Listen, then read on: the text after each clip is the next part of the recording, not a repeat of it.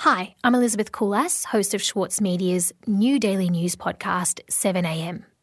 The Lucky Country has wrapped up for now, but we wanted to share an episode of 7am with you here. Our episodes go out each weekday morning and cover the big story of the day in around 15 minutes. You can subscribe by searching for 7 AM, wherever you get your audio. Thanks, and we hope you enjoy the show. From Schwartz Media, I'm Elizabeth Coulas. This is 7am. Before entering Parliament, Scott Morrison ran Tourism Australia. Then he was sacked by the minister. But the details of what happened have never been made public. Karen Middleton on the clearest picture yet of his time in the office. Karen, can you tell me what this story is actually about? Well, it's about the past career of Scott Morrison and some elements of it in particular, the jobs he held in the tourism industry and the way he carried out those jobs and some of the criticisms that have been made of him that led to him losing his job in the case of Tourism Australia. Karen Middleton is the Saturday paper's chief political correspondent. Late last year, I came upon this Auditor General's report from 2008.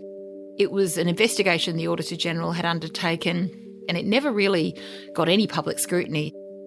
So we started examining that report, and this investigation that I've undertaken has stemmed from that. So Karen, can we start at the very beginning? When did Scott Morrison become a tourism executive? Well, he went across to New Zealand in 1998 and joined the New Zealand Office of Tourism and Sport as its first director. He was reporting directly to the Minister for Tourism over there and was supposed to be working collaboratively with the New Zealand Tourism Board as well, but there was a bit of a falling out, which was ultimately the subject of an inquiry.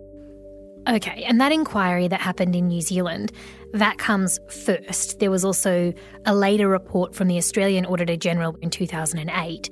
But first things first, what did that New Zealand inquiry from the Auditor General there look into? Well, the New Zealand Auditor General ended up looking into some of the events surrounding those relationships.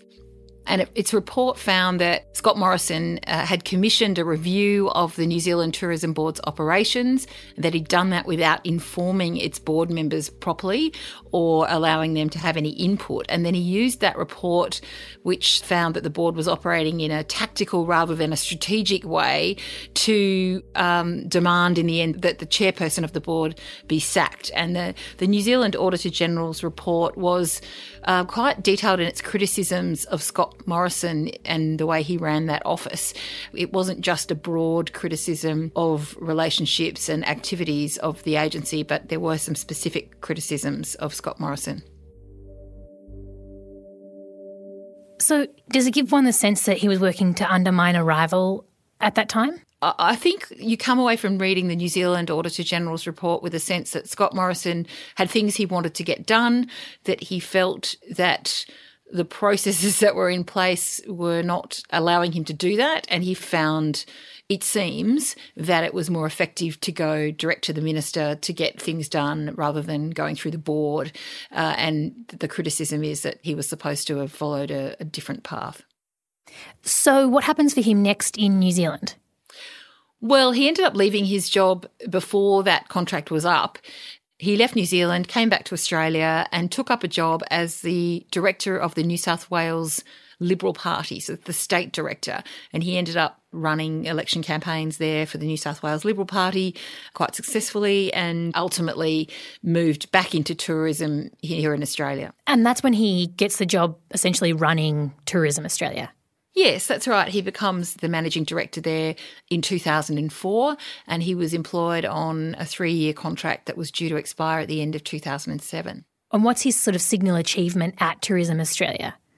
Well, the best thing that he was known for there was the slightly controversial campaign that ran under the slogan, "Where the bloody hell are you?" We've brought you a beer. And we've had the Camel shampoo. Was an Australian marketing campaign that was run overseas. It featured Lara Bingle, an Australian model, standing on an Australian beach. So where the bloody hell are you? And it ended up being criticised in some countries because of the use of what was seen as an expletive. But actually, it was very successful. The numbers suggest that it did very well for Australia. The advertising contract was tendered to M&C Saatchi, a well-known advertising company in Australia, and the contract for media placement services or media buying was let to a company called Cara. And these were large contracts. These two contracts and a third contract associated with them were worth about $184 million altogether. And there was concern within the government that they might not be value for money. Underneath, there was some tension, particularly with the executive government and the Minister for Tourism, Fran Bailey, over the way that campaign was set up and the contracts that were let. And this was the beginning of what ended up being escalating tensions between particularly Scott Morrison and Fran Bailey and the board to some extent. Okay, so Scott Morrison presides over this controversial but also hugely successful campaign, and at the same time he's finding that he's coming into conflict with his minister, Fran Bailey. What is the conflict between them? Well, in 2005, these contracts were first let, and there was a rule that contracts worth more than $5 million had to go to the minister for approval. And this is where the tension really began, and it lasted for a year. The agency put these contracts up for approval, and Fran Bailey was raising some concerns about the process that had been followed. She asked her departmental secretary to have a look at it. He went to the Department of Prime Minister and Cabinet, and they asked for internal and independent reviews of the contracts. And it came back with the same result. It still said that these two agencies were the best ones for the contracts, and so they proceeded. But there was an indication there that the minister was a little bit concerned that things weren't going well. So you've got some of the correspondence that was actually shared between Morrison and Bailey at this time. What does it say? There was one particular letter that I did get through FOI, through Tourism Australia, that comes right at the end of this 12 months of tension. And it's quite enlightening because the Auditor General's report had reflected on the problems that Fran Bailey was having with the way those contracts were being managed. And this fills in some gaps. It's a letter from Fran Bailey back to Tourism Australia being quite scathing, really. I mean, ministerial correspondence most generally is reasonably moderate in its tone, so you kind of got to read between the lines a little bit here too. But Fran Bailey had been asked to authorise next year's extension of the contracts that M&C Saatchi and Cara had for this campaign, and she was clearly very concerned about what she was being asked. In the end, she agreed to make an interim approval of a limited amount of money, I think up to about $20 million, because there was a campaign underway and she didn't want to disrupt it. But she said she wouldn't authorise any more than that until the agency came back with answers to some detailed questions. Okay, and what happens next for Morrison at Tourism Australia? Well, that letter was dated June 29, 2006, and what we know is within 4 weeks, Scott Morrison had been dismissed. We'll be right back.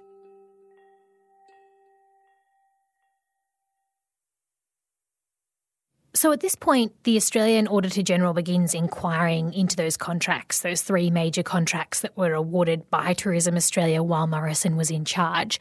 What else does that inquiry find? The report was extremely concerned, firstly, that the contracts might have actually been actioned before they were properly signed.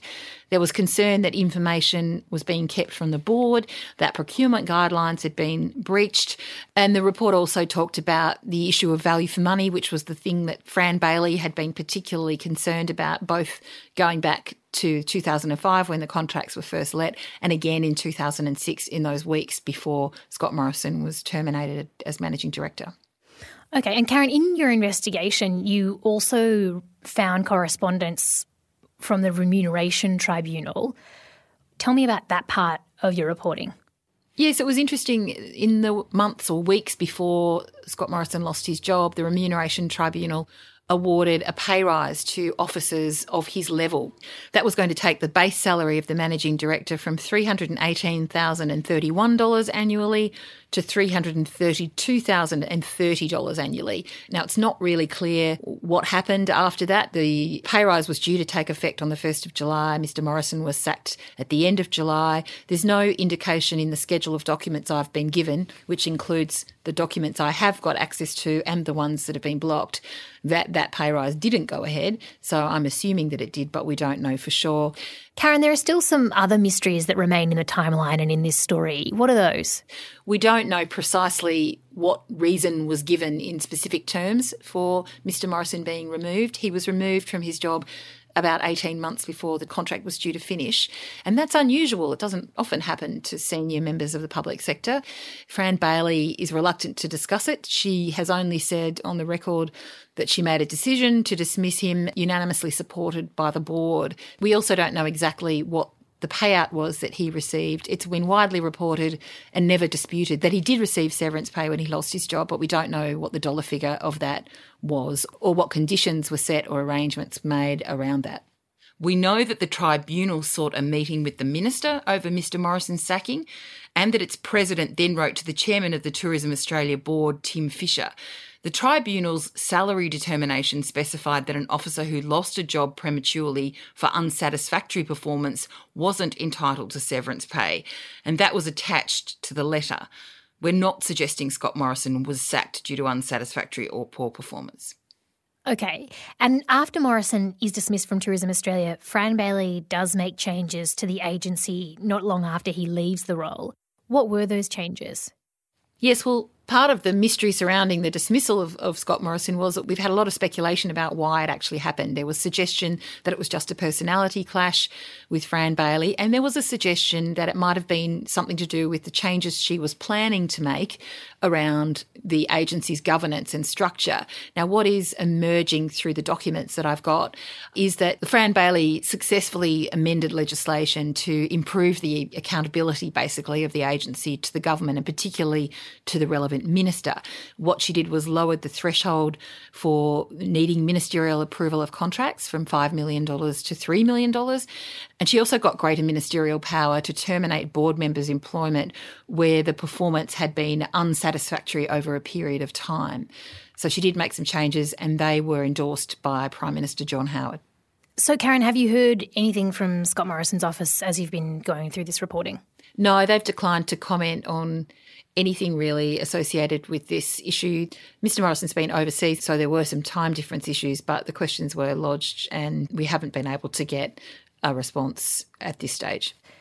Karen, I think it can be interesting to see how the career of a politician progressed before they're elected to office and perhaps what it can tell us about them. What do you think this story might be able to tell us about Morrison? Well, it tells us he's a good marketer. He's good with a message and he has clearly had a career built on marketing and selling a message, and I think we've seen that during the election campaign as well. But he doesn't want to look back, he wants to look forward, and he's not enjoying people looking back into his past. He's been quite successful at keeping the details of his dismissal from Tourism Australia hidden from view, and he clearly doesn't really want them to arise again now. There is also a pattern of concern about the way he managed his job both in New Zealand and in Australia, and suggestions that he didn't keep the board fully informed in New Zealand, and suggestions the Tourism Australia board wasn't kept informed either. So I guess you see a pattern of someone who likes to do things their own way. He's very driven to achieving success, and he sometimes uses unorthodox paths to get there. Karen, thank you so much. Thanks, Elizabeth. Elsewhere in the news, Finance Minister Matthias Cormann continues to pressure Labor to legislate the coalition's tax cuts after One Nation said it was not sold on the package. Cormann says the cuts were endorsed at the election and it is incumbent on all parties to respect the will of the people. One Nation leader Pauline Hanson has begun laying out her demands for the government, including a royal commission into family law, the construction of a coal-fired power plant, and the commencement of the controversial Bradfield scheme, which was last abandoned in 1947 to irrigate inland Australia by diverting rivers. This is 7am. If you've got a moment, please subscribe to the show through your favourite podcast app or leave us a review if you listen on iTunes or Stitcher. It helps others find the show. I'm Elizabeth Coulas. See you Wednesday.